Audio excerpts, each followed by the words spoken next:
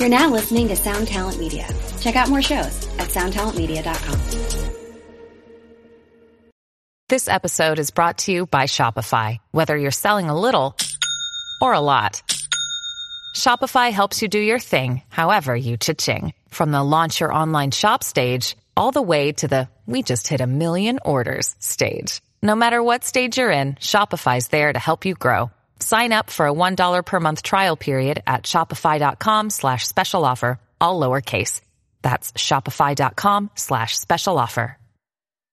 What is up, Goat Flippers? It's your host, Lurk. Thanks for checking out this episode of the Lamb Goat Van Flip podcast. Visit lambgoat.com for everything hardcore and metal music related. Follow Lamb Goat on social media, give us a like on Facebook, and make sure you're following us on Twitter and Instagram at Lamb Goat. Head over to our YouTube page and you can find all of these podcasts in video format, plus other Lamb Goat bonus content. Make sure you subscribe and hit that alert bell so you're always notified when we release new episodes and or content. And if you're using Spotify right now, you can go ahead and search Lamb Goat and find our monthly playlist on there. If you are listening to us on a platform that you can either rate or review us, please do so and give us the highest rating. It helps us out. If you can follow us or subscribe, that also helps us out with the algorithms, so do so. And if you enjoyed this content, don't forget to tell your friends that you checked out the Lamb Goat podcast. And if you want to follow me, the host Lurk, on social media, you can find me at Twitter and Instagram at Lurk City. That's LurkCity. Now, when you put this podcast on today, I bet you didn't think we'd be talking to somebody from the state of South Dakota. Actually, when you hear South Dakota, not much probably comes to mind. However, since 2015, Jeremy started a band called Groans, and they have done a lot since then, and they're signed to Solid State. And they actually had both of their EPs come out in 2020, and they actually were my favorite releases, or some of my favorite releases for 2020. The Prettiest of Things was one of them, and then Waste, which was my favorite of the two. They're definitely good EPs. You definitely should check them out if you're into like early 2000s metalcore. And also, the band covered the Deftones, and that's hard to pull off. So, you know, kudos to them. Anyway, let's get it rolling with Jeremy of Groans. Oh yeah, what's this? I feel this. Oh yeah, this is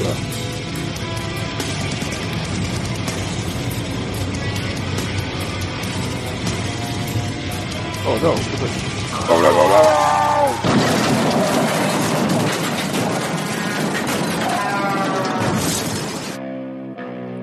Lamb Goat presents the Van Flip Podcast. What is up? Welcome back to the show. Today I am joined with Jeremy Schaeffer of one of my current favorite bands, actually, to be honest with you, Groans. That's a lie. I don't even believe that for a second, but I appreciate it. I promise you, Jeremy. Dude, what's up? Groans. Hi. Hello, everyone. Welcome to the show, man. How are things? Dude, things are great. Well, they're good. Yeah, they're good. Considering, where we're at in the career, but I feel like things are looking up. I'm optimistic that things are going to be coming back this year. So, dude, things are looking up. We'll just say that. Yep, it is. I think for you guys, it will be as things let up and you guys are allowed out. People listening in may not know you, but they may have heard you recently. You guys just released a cover song of the Deftones, Push It, My Own Summer. And you also Shove It, actually. Shove It, not push it. I was thinking Wayne Static. You're thinking of Static X. Yep. I'm always going to screw something up early in the podcast. Dude, it's all good. There's a lot of names out there. I actually, real fun fact, I was like thinking about doing a Static X cover. So I thought that would have been fun. That song Push It would have been like a lot of fun to do. But they weren't quite as big of influence, I guess. But I just thought it would have been a fun song to do. Interesting. Well, you guys also last year released 2 EPs. Yes. Yeah. We've been pretty busy. So far we have released 11 songs and have played 0 shows in the last year. Super messed up. But hey, you gotta just keep on keeping on. That's what they say. Joe Dirt would say keep it on. Yeah, that's what Joe Dirt Dude, yeah. And he's my all-time idol, so. Of course, yeah. He has sideburns, you got the stash. Dude, yeah. I mean, it's close enough. I used to have a wicked mullet, too, for a lot of years. not quite as badass as Joe Dirt's, but Mo Dirt. I was a big MacGyver fan growing up. Yeah. So, what inspired the mustache to begin with? so I don't know. It was totally a tour thing. What led? Because I mean, like, obviously you start out like regular mustache, right? So the mustache came first, and I grew out of the mustache like a seed. Right. So mustache was a seed, and then I grew out of it. But it was totally a tour thing. My bandmates were, they just kept saying, "Dude, you should grow a mustache for this tour." And I don't know why exactly. I guess just because like my mustache would just naturally come in. I wouldn't grow facial hair anywhere else except for my mustache. So they just kept pushing me, like, "Dude, just let it go." And I was like, no, I don't want to be like a creeper. I want to like be taken serious and everything. And finally I was like, all right, I'm going to go for it. And if I'm going to do a mustache, I'm going to freaking do a mustache. So I started growing it out for like probably 2 months. And everybody's like, dude, you actually look really good with a mustache. I was like, okay, cool. So I'm going to go for it. So that's how it started. Honestly, it was like probably year 2 of Earth Groans. So if you go way back to early Earth Groans, you will see Jeremy without a mustache, and you will realize that he looks more like a creeper without a mustache than he does with a mustache. Well, once you see someone with facial hair, when you see him without facial hair, it definitely is alerting. I at one point had like a Duck Dynasty style beard myself. Nice. And one day, you know, I used to think about shaving it off every day. You know, because it just becomes like this thing, but you also like it. It's a love-hate relationship with something like that, which I'm sure you kind of can agree to. The only time I hate it is when I'm eating, because then it's like all up in your business. Right, you're biting on your I remember when I stopped growing my mustache out when I grew a beard because of it would interrupt. It would like get in my mouth and it would just hurt. You know what I mean? You'd pull your hair and it would just hurt. So I started shaving my mustache and said, screw it. Yeah. But, I just one day just shaved it off and it was completely different and I never went back. Huh. Right on. On to bigger, better things, I guess. Yeah, that's how I got this gig. So anyway, what led to releasing the 2 EPs separately and not as a complete album? Sure. Well, was it like a marketing thing?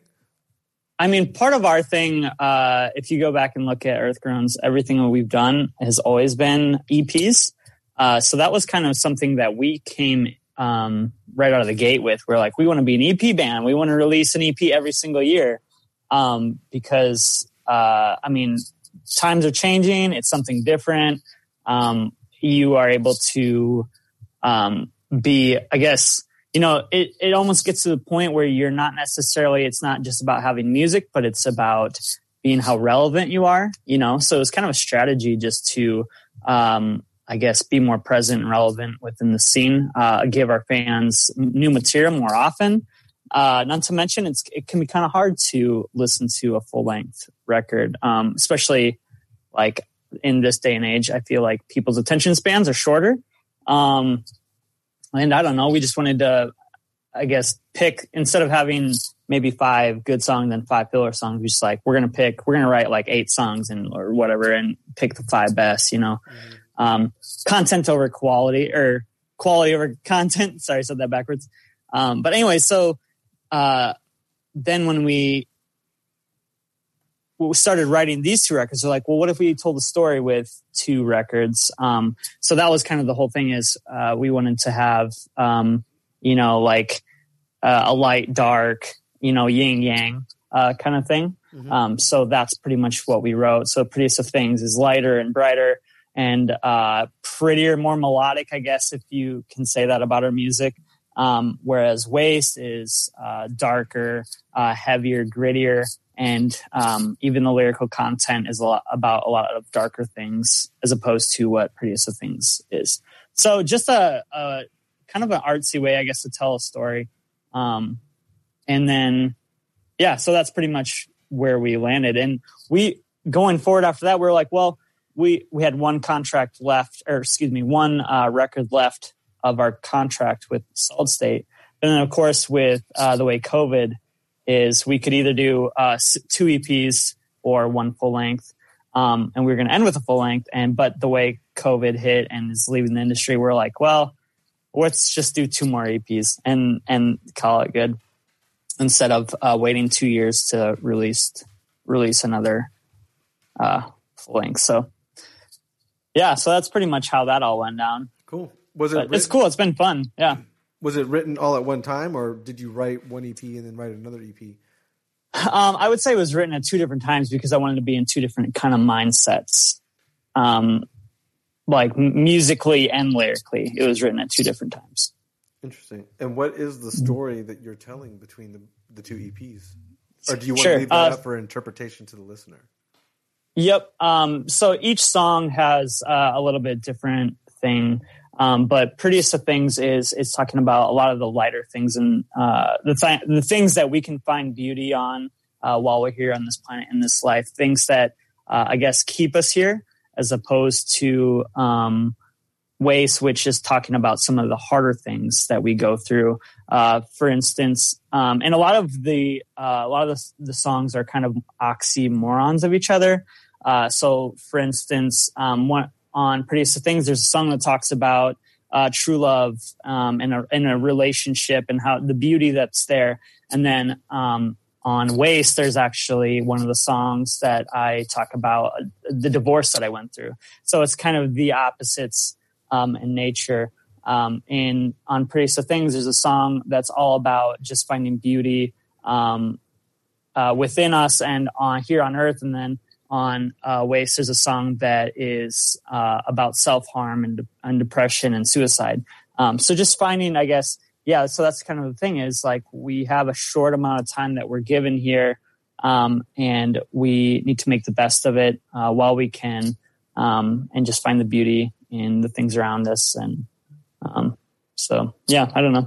Silver linings and such. Yes, yeah. Mm-hmm. One thing I really noticed about your band when I started listening to it was how much it reminded me of an earlier time period in metalcore. Yes, yep, definitely.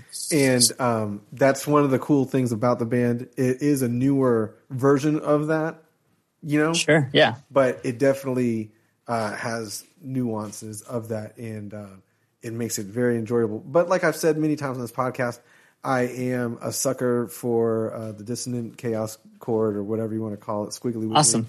So Widdly woos. Yeah, I love those. So you know what I mean? I love this. Yeah, I mean I guess that's kind of sorry, I didn't mean to cut you off, but that was kind of like when I was starting this band, I was like, that's what I want it to be. I want it to be like my early roots growing up, because I grew up listening to Norma Jean Chariot, a lot of the early Solid State bands, and then but then I wanted to pull also a lot of influence from put a modern heavy spin on it. So that's cool. How was it like growing up, listening to those, you know, that Solid State bands, and then becoming a Solid State band? A dream come true, honestly.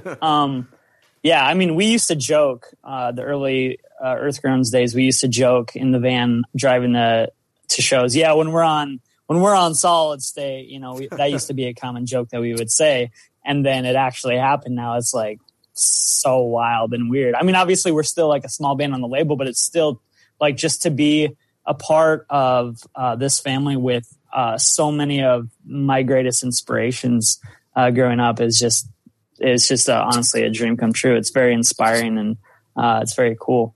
How did it all work out? Did you guys submit stuff to them, or did they seek you guys out? Or sure. So it was really weird. We sent them a press packet before we left for one of our tours, and just kind of on a whim, like planting, I guess, a bug for future, like so that maybe they hadn't heard of us, but now that they get the pack and they're like, oh, there's this band called Earth Groans. They take this seriously. Maybe we'll just check them out. So that was kind of the hopes that they would check us out, see that we're busy touring. Maybe like further on years down the road, we'd be able to sign a deal. But the day that they got the packet in, they emailed us and said, "Hey, we've actually been watching you guys for a while. Let's get on the phone and talk." So it was a cool, like they were already watching us and we were just like sending it out there. And so it was like kind of a cool mutual thing, which was really awesome. So, yeah. And correct me if I'm wrong, but the band is from South Dakota? Yeah, pretty much. I mean, I'm from South Dakota, and this is where we meet. And then nobody actually lives in the same state, so another one of these bands, huh? Yeah, it seems like. But you gotta say you're from somewhere, and nobody's from South Dakota. I mean, no bands are from South Dakota, so hey. It is definitely rare, and it definitely stands out. So again, with a good marketing, but yeah, it seems to be an ongoing theme where a lot of bands aren't residing in the same area. You know what I mean?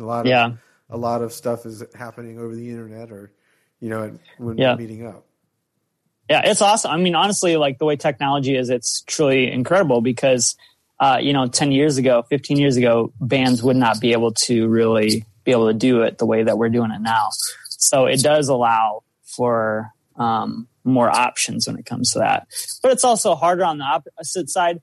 I feel like less people are dedicated to trying to make a career out of music, which, I mean, I understand that definitely. But so it seems like it's harder to find dedicated members, which is why I feel like bands are oftentimes spread out. It's because it's hard to find members that all have the same goal and mindset within, a small area. Yeah, I was going to ask, because South Dakota is, population wise less dense than most states. How is the scene there in Bismarck? It's small. I mean, it's loyal, and it actually is. There actually is a really good metal scene here, but it's definitely on the smaller side of things. But we also get very few tours that come through here. So when shows do happen, it seems like people get pretty stoked, and it's a less oversaturated market as compared to like say Denver. Denver has probably like 5 shows a night that people can pick and choose what shows they want to go to, and here South Dakota you get like 1 show, 2, 3 maybe shows a month. So like you get a lot more stoked when there's a show that's happening. So people are more likely to come out. And you were previously in a couple bands prior to Earth Groans, correct? Yeah, some really terrible ones. The last band I was in we weren't terrible. That was the only band I was in that wasn't terrible though. Yeah, just metalcore. That was like the early Veil of Maya, and like Devil Wears Prada, melodic metalcore. Okay, cool. But we were a little more on the, I guess, techie progressive side, which I was always into a little, the odd time signatures and stuff like that. Awesome. And speaking of like not being able to find members, how did the band get together in the beginning? Because you guys are relatively a new band in general. Sure.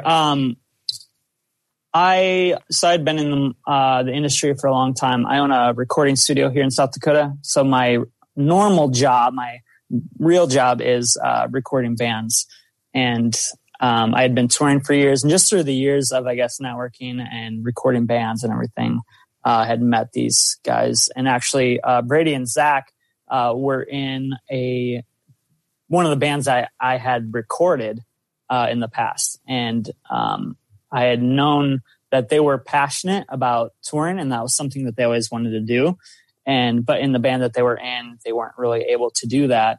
So I kind of reached out to them. I was like, hey, like I am starting this band.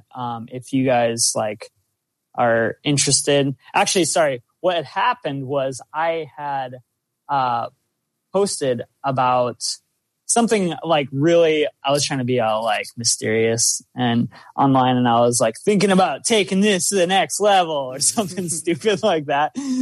And Zach knew exactly what I was talking about because we had talked about this project that I was writing. And so he messaged me right away, and he was like, dude, let me play in your band. And I was like, well, aren't you like going to college? Like that's not going to work. he's like, dude, I'm quitting college so that I can tour. And then Brady caught wind of it too, and they were both on board. So that's kind of how things got started. And then we just met Caden through somebody else, just from that we had known within the industry. Cool. Admittedly, I knew that story because I listened to Zach's podcast that you were on. Oh, right on. So Nice. he hasn't done that in the last couple months. No, so things have changed up for him and his life. I mean, so he's actually not in the band anymore. Oh, wow. And either is Caden. They both actually quit. I mean, this is right around COVID time.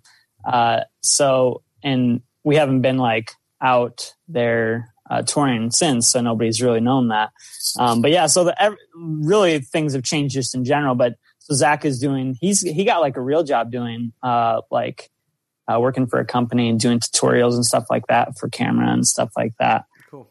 So I think he kind of gave up on the podcast thing because he was, I guess, more focused on working for a real company and stuff like that. Interesting. So yeah, you guys were doing a little episode out back of the house there on tour. What tour were you guys on? That's a good question. I don't remember what tour that was. I think it was Sleeper tour, maybe. Okay, cool. Or maybe a Convictions tour, or I don't know. It's been so long, I can't even remember. So how'd you get into recording? I'm assuming you're at your studio now with that backdrop.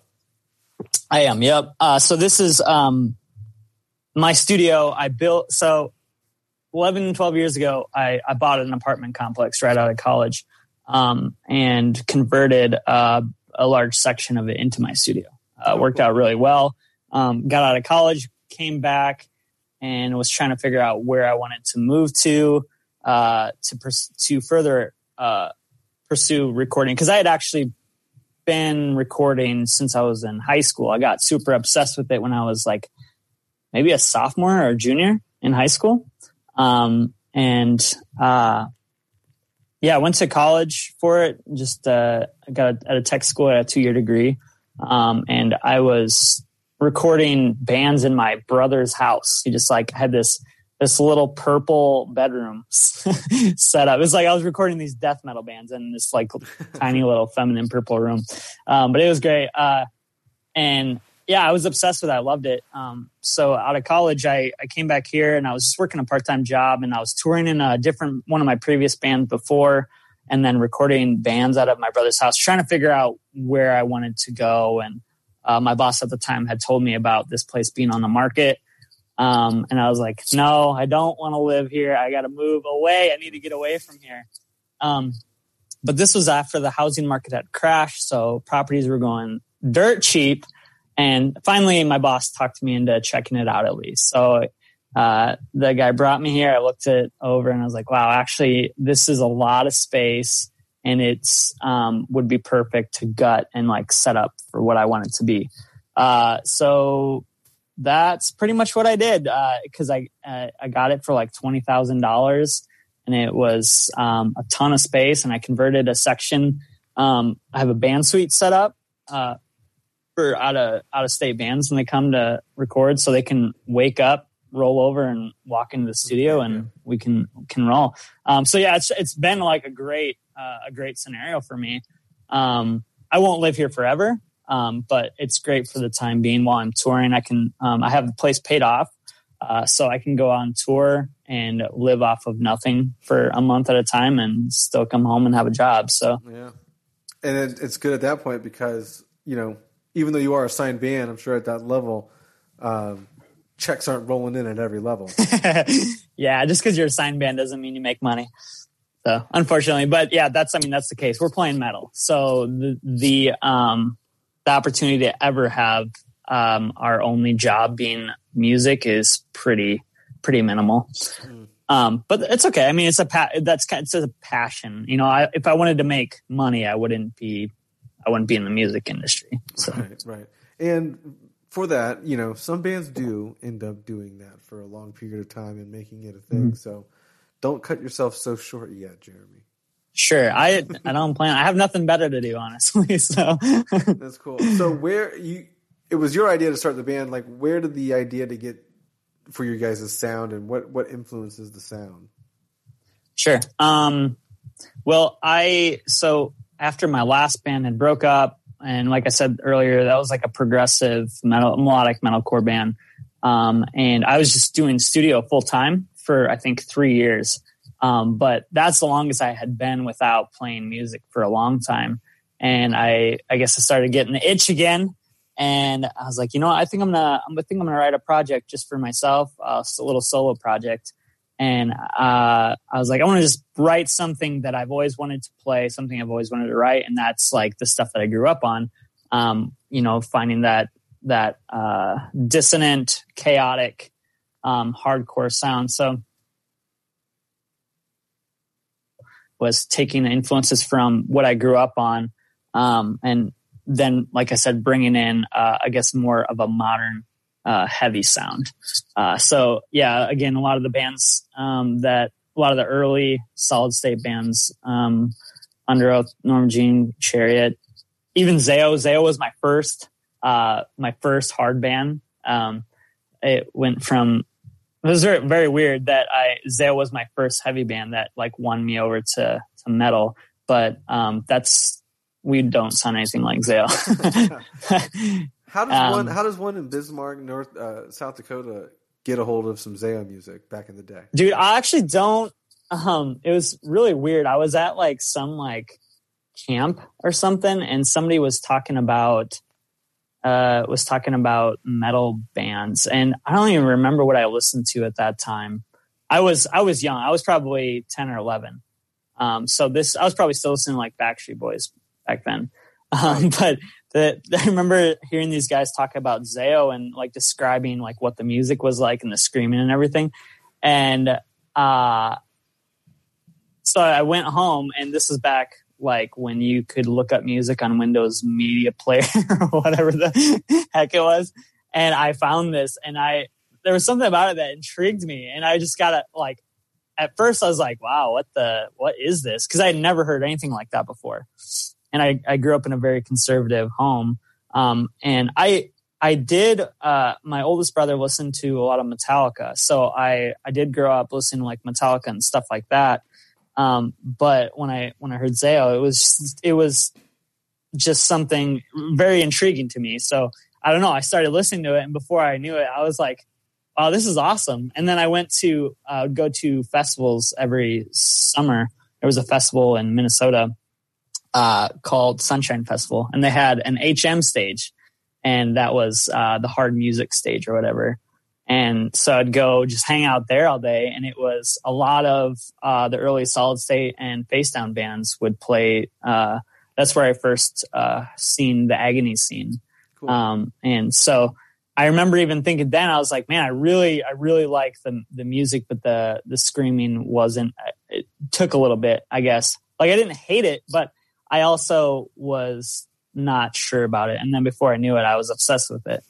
And so, interesting. Yeah, I don't know. Yeah, very weird. Yeah, that's a weird way to get into it, especially having to remember the entire time you're at camp and then coming home and looking it up. Right. And were you listening to like the full song on the Windows Media Player, or did you like? I don't remember if it like would let you hear the full song or not. You could. There was a way to download it, and it was such terrible quality. I remember just like listening to it in my car; it almost hurt my ears. I don't remember if it was like it was kind of like a Napster kind of situation where there was some program where you could download like one song or something from an artist or something. I don't remember how that worked. But I would make these mixtapes, and they sounded god awful because the quality was so low. But it was the only way that I could obtain this music. So nice. Maybe I bought it. I don't remember. I feel like I'm not sure. But either way, I just remember it being really terrible quality. Well, if you bought it, then you got ripped off with the terrible quality. yeah, for sure. So what you were saying, like you were maybe trying to cover some other songs, like the Wayne Static song. What made you decide to choose the Deftones, and what made you decide to choose Shove It? Sure. Well, Deftones is one of those bands that I did always enjoy. And I grew up listening to the radio a lot. and Deftones was a band that they played on the radio station around here a lot. And there was just always something about that band that that always inspired me a lot, about the way, like, they were kind of like Slipknot in that way, that they were like one of the only heavy bands in the mainstream. But I didn't really like Slipknot growing up that much, but I did like Deftones a lot. So I guess and the older I got, like the last 10 years, I listened to so much Deftones. And I've even like it's weird because our style is nothing like Deftones, but kind of the core elements, I feel like, are still kind of there. Mm-hmm. So I don't know. They've always just been a really big inspiration, I guess, to me musically. And so I was like, well, if I'm going to cover a song, I'd like to cover like a band that I grew up listening to, a band that's always inspired me, you know. And I wasn't going to cover like one of the bands like Zao, because it wouldn't sound that much different, right? You know. So I wanted to cover a song that would have been something that, like, it's still like within, you know, the harder genre, but, you know, we can actually change it up to make it something totally different at the same time. And then just that song, because that's one of their first songs that I think that song is just very iconic. Mm-hmm. You know. Interesting. What is your yeah, and it's honestly like it's a pretty heavy song. Oh, for sure. So mm-hmm. Yeah, and you guys, especially for the time it came out, because it came out in 96 or something like that. Mm-hmm. Like back then, that was like, dude, it was like, that's heavy stuff for 96. Sure. It's still heavy now too. You know what I mean? So like, it stands the test of time. It's crazy mm-hmm. how often that band comes up on this podcast when, you know, I'm talking to other bands and stuff. Yeah. I think they're huge inspiration for. I've talked to so many bands that, like, yeah, they're just a huge inspiration. It's just cool because they were doing something that was totally different from what other people are doing, and they made it. They made their own sound, and they're kind of an architects of their own genre in a way. So anytime somebody does something like that big, you know, that can just like pull. That can just do whatever they want and make a huge sound for themselves. Like, I think people are always inspired by that. So, yeah, I don't know. They're also one of my favorite bands, and I try not to talk about them as much on here because, like I said, they come up very often. They're so influential, you know, in so many different ways. Where, so my next question to you would be, what's your favorite Deftones album? Oh, that's hard because there's like, you're lucky. They're one of those bands. I asked 516 Silence to rank them, so because so you're lucky I asked you your favorite. I learned. I'm glad you didn't do that because that would take all night. I'm probably gonna say Diamond Eyes. I think that record, because I feel like a lot of their records have like 4 really good songs and then like 6 like filler songs.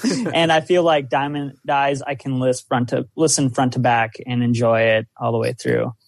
I don't think there's a bad song on that record. I have to agree with what you're saying. I definitely got pulled back into being a Deftones fan when that album came out because, I mean, I listened to them in the early stages, White Pony, and then the one after White Pony. But then like Saturday Night Risk came out, and I was kind of like drifting away from them. Sure. And then I kind of didn't pay attention until Diamond Eyes came out, and ever since then it's been like, you know, nonstop. Yep. But I agree that's my favorite record too. I really like Gore that just came out too, so I foresee that one. Gore is good.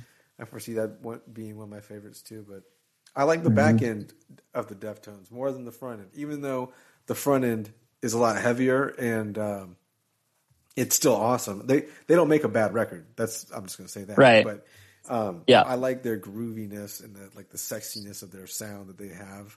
You know, they've made over the years. And are you familiar with Loathe? Yes. Yep. When I heard Loathe, I was that was actually, I'm relatively newer to Loathe. But yeah, they're definitely like chasing that like Deftones vibe, but they do it in such a little more, a more modern way. Right. But it's but it's really, really good.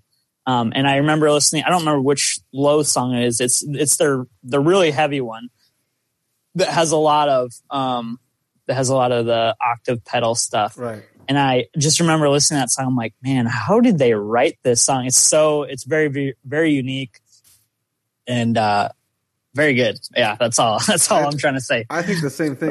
When I heard that, I know what song you're talking about. And when I heard it, I was thinking like, how do you write this? You must just be like sitting at a computer, just messing around for hours and hours and stuff like that. But how do you guys write as a band? Do you make most of the ideas and then like everyone else kind of chimes in, or do you guys as a collective share ideas?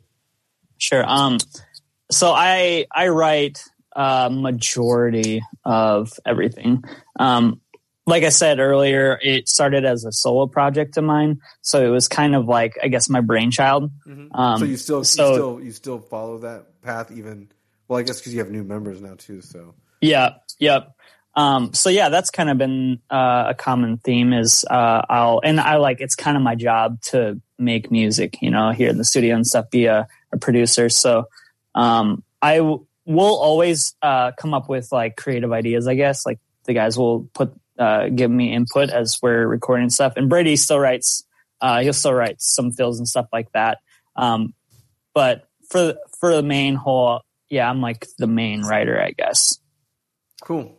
Mm-hmm. So what, I guess you guys don't really have much planned other than releasing songs coming up, because obviously we are unsure as to when shows will come off. Even though this podcast may come out a little later, I'm sure shows won't be coming. Sure. Won't be going on. Yeah, it's at this point we still have no plan other than we are writing a new record right now, or actually it's pretty much written. We are going to be recording another EP in May, most likely.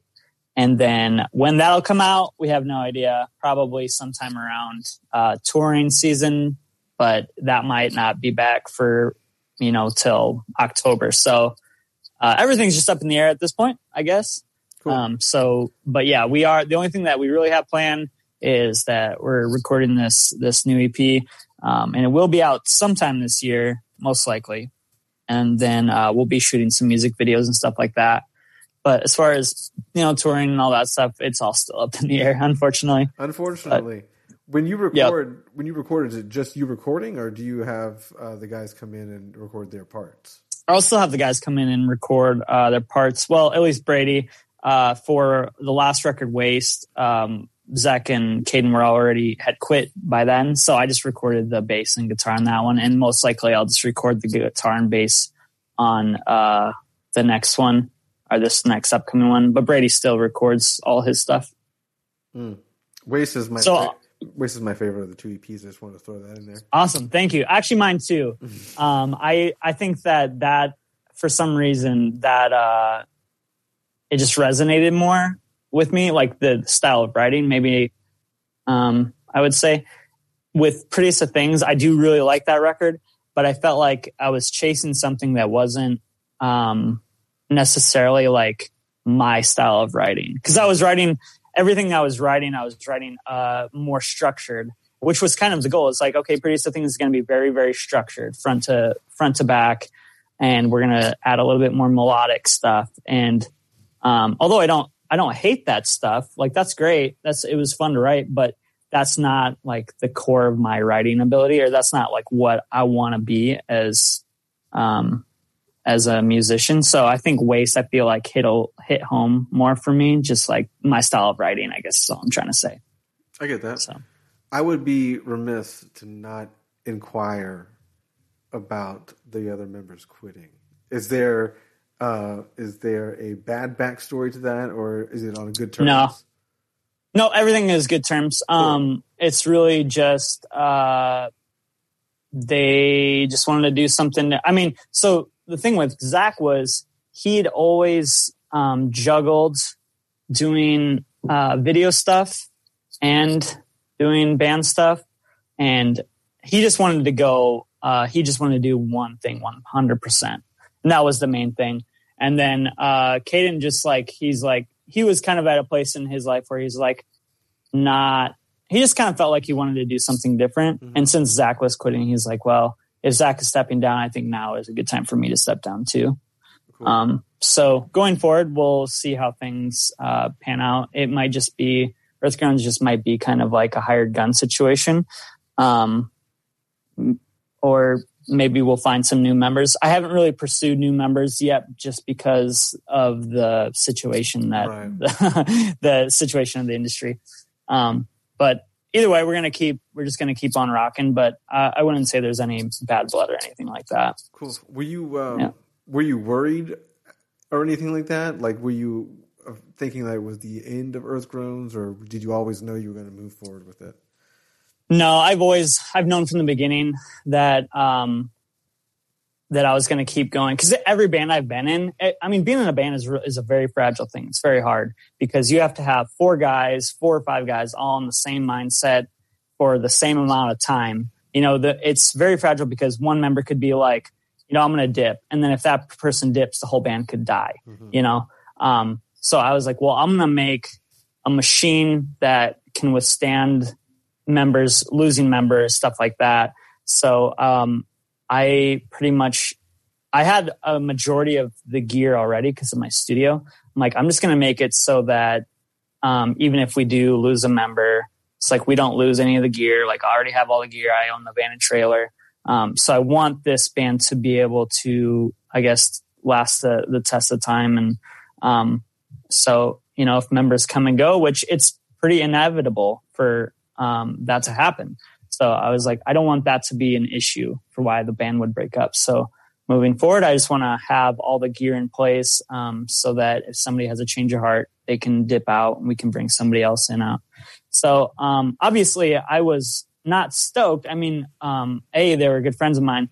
And B, like, we had done this band as like a well-oiled machine for like 5 years. Mm-hmm. So it's like having a change up now, it'll be hard to get used to. So I'm not going to say that I won't like miss those guys or anything. Sure. But yeah, so it'll be hard going forward, but, I think it's just how it is sometimes. So.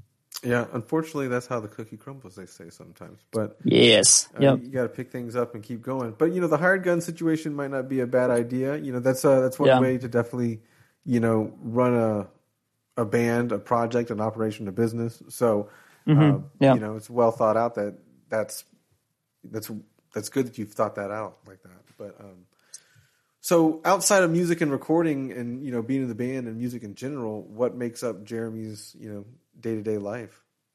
Sure. Well, I mean, honestly, music is a very, very large part of it. The minute I wake up to the minute I go to bed, there's usually music playing, whether it's me playing music, like actually playing music, or I'm recording music, or I'm mixing music, or I'm just like listening for pleasure. But art in general, just creating. I think that's just who I am. I love creating, whether it be music or art. So I do a lot of traditional tattoo style art. Cool. So I paint. I'm very heavily tattooed. So tattoo culture has been a really cool, fun thing for me for the last like 15 years. Frozen. Damn. Let's see if he comes back. Being a part of the tattoo culture, and I would never. A lot of people ask me if I'd ever be a tattoo artist because I do a lot of tattoo art, and I'm going to say no. Definitely, I don't want to deal with people's fluids and blood and it takes a certain individual that wants to get that. Yeah, bad tramp stamp ideas and stuff like that. I'm going to have to tell you, Jeremy, you did break up there for a little bit, but we caught some of that. So forgive me if you've already said this. But what style of tattoo tattoo painting do you go to? Is it like old school Sailor Jerry's, or is it like Japanese? It's like old school Sailor Jerry, like American traditional. So you paint like the flash, you know, like the flash sheets and stuff, or is it? So that's pretty much what I paint. Just like I'll paint like, you know, like just a traditional rose or something like that, you know, and then I sell some of them. I keep. Some of them I just hang up in my house and stuff. But I also enjoy doing like photography and like videography. I don't do a lot of that because I don't have a lot of time for that stuff. But like during COVID, I had a ton of time. And so I was doing like some photography for my family and for friends, just to help pay bills and stuff. But I genuinely do enjoy just being able to create, whatever that may be. Yeah, that's pretty cool, man. As long as you have outlets and that you're, being able to be creative, that's a good way to deal with everyday life stress in general. Yeah. Yeah. If I don't have the opportunity to create, I feel like I kind of fall apart as a human. So it's just a large part of who I am and what I strive to be. How do you deal with just the very cold weather and just living under snow? I feel like you would just be living under snow like a good chunk of the, year. Yeah. Well, I built a porch on my house so that I didn't ever have to walk outside to get from my house into my studio. Nice. So during the winter, I don't leave. I don't go outside very often and I don't leave, but I hate the cold. Like I'm totally like a lizard. Like I was meant to be in the desert someplace. And someday I hope that I can move to I would totally move to like Phoenix, Arizona and just live in the desert because I'm all about that. I was going to ask where your destination of choice would be if you could live in one area. Where would it be? But yeah, I think the Southwest is. I've toured the whole U.S. at this point, and I love like every different area. I can find beauty in all of it, but I think the Southwest, just because I'm obsessed with heat and the desert. So yeah. I think that's where I'll probably move someday. We got the heat down here, but we also have the humidity, so it's the humidity is brutal. Yeah, I every time we go down to the Southeast, like I just don't even try and style my mustache because it's just like poof, like turns into this giant ball of fur. So I couldn't have a mustache if I moved down to Florida. That's sure. Another reason why because I also tried, because when I was growing it out originally, I wanted a longer mustache because you want to. Yep. You want to daydream about like entering some beard mustache competition and like being like placing. That's the point of like growing a beard out. You want it to look good. So I wanted the whole like little mustache fancy thing. Stash. It would never happen, and that makes sense that my beard was always frizzy anyway. So that's kind of a lame. That's why it would always itch. So every day you wake up, I'm going to shave it. But luckily you don't seem to have that problem. So no, I'm also I do compete here in South Dakota. I am a two year in a row champion of South Dakota mustache category. Well, congratulations, Jeremy. I didn't know we were talking to a verified bona fide mustache man. You better believe it, buddy. Yeah, nice. I got plaques on the wall to prove it. That's amazing. Probably my best accomplishment in life. Here to that. I'll drink some. I'll drink to that as well. Well, we're getting to about that time, man. Is there anything else maybe on the horizon marketing wise? Oh, there you are. Hello. Hold on, I got bad. Okay, you're back. We're back. Just got bad reception there for a bit. It was mega laggy, but you're back, so you can continue. I was just saying it's about that time to wrap it down anyway. Okay, my computer or my phone was like, "Nah, dude, we done." No, it's cool. It's just about that time anyway. We kind of aim for about 45-ish minutes, and we're running a little over that. But my thing was, is there anything else on the other than the album? No, because there's nothing going on. You have the album coming out. Nah. There's no touring plans coming on. So let's try to end this on a bright note. Is there any... whatever. Why don't you end it on a bright note with some positive information for the fans? Sure. The industry is coming back, baby. Even though those venues have gotten shut down and stuff like that, I'm fully optimistic that things are going to open up soon. And once they do open up, I think that people are going to buy back those venues. And I think that the industry is going to have a really great positive surge. because people miss the music, they miss the community that's involved there, and that's a large part of, I guess, what I believe the hardcore community is, and it was established on, is it's just this great community that people come together and they get to enjoy music and also build relationship and do life together. And I believe that's fully going to come back. So get stoked for that. I mean, I know that the world is in a weird place. I know that there's a lot of negativity out there, but I fully believe that things are going to come back and they're going to come back strong. So I think get excited for that because I think it's going to be rad. Yeah, man, that is a great way to look at things. And I think that's the first time I heard, someone thinking that the venues will be brought back. But I agree with you that it'll probably be a surge for all entertainment in general. It'll be crazy. The podcast I recorded right before, David from Full of Hell and Jarhead Fertilizer brought up a great point that, he was saying, like, I wonder what kind of restrictions will be in place once things do go back and the industry does go back. And, I wonder if that will affect it in some way too going forward. But sure, everyone is definitely wanting that to happen, wanting shows and everything to come back. Nobody knows until it happens. But I feel like since the vaccine is going to be in place, there's no reason for there to be restrictions set up. So we're going to hope for that. But either way, I think things are going to be good. So yeah, man. Well, I'd like to be optimistic. I'll be optimistic with you as well. So sweet. Thanks for coming on the podcast, man. I hope you. Thanks for having me, man. I hope you guys stay warm up there, and I hope you keep creating art as well. And I hope you keep creating awesome music.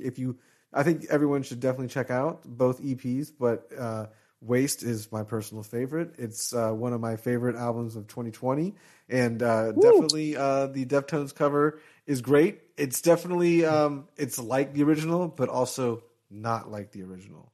So it's great in both ways. It's reminiscent, but it's also Earth Groans style too. So yes, yep. All right, man. Well, have a great time. Have a great night, and thanks for coming on. Yep. Thanks, brother. Good night to you. Well, hey friends, my name is Zach Lupetin. You may know me from the band Dust Bowl Revival, but I also host a music discovery podcast called The Show on the Road. For the last 5 seasons, I've been able to dive deep and have intimate chats with folks like the Lumineers, Ani DeFranco, Wolfpack, Keb Mo, Lake Street Dive, Bela Fleck, and more. So guess what? After 150 conversations with some of my favorite songwriters from around the world, we are bringing brand new episodes to the Osiris Network. New interviews and intimate acoustic performances will be coming at you this summer. And which episodes are coming next, you ask? I am Zach Goody, the lead singer for the band Smash Mouth. Our band is called Milky Chance. We are based in Berlin. My name is David Shaw. I sing and write songs with my band, The Revivalists. Trust me, these conversations go some wild places. So subscribe to The Show on the Road on Osiris, and we'll see you soon.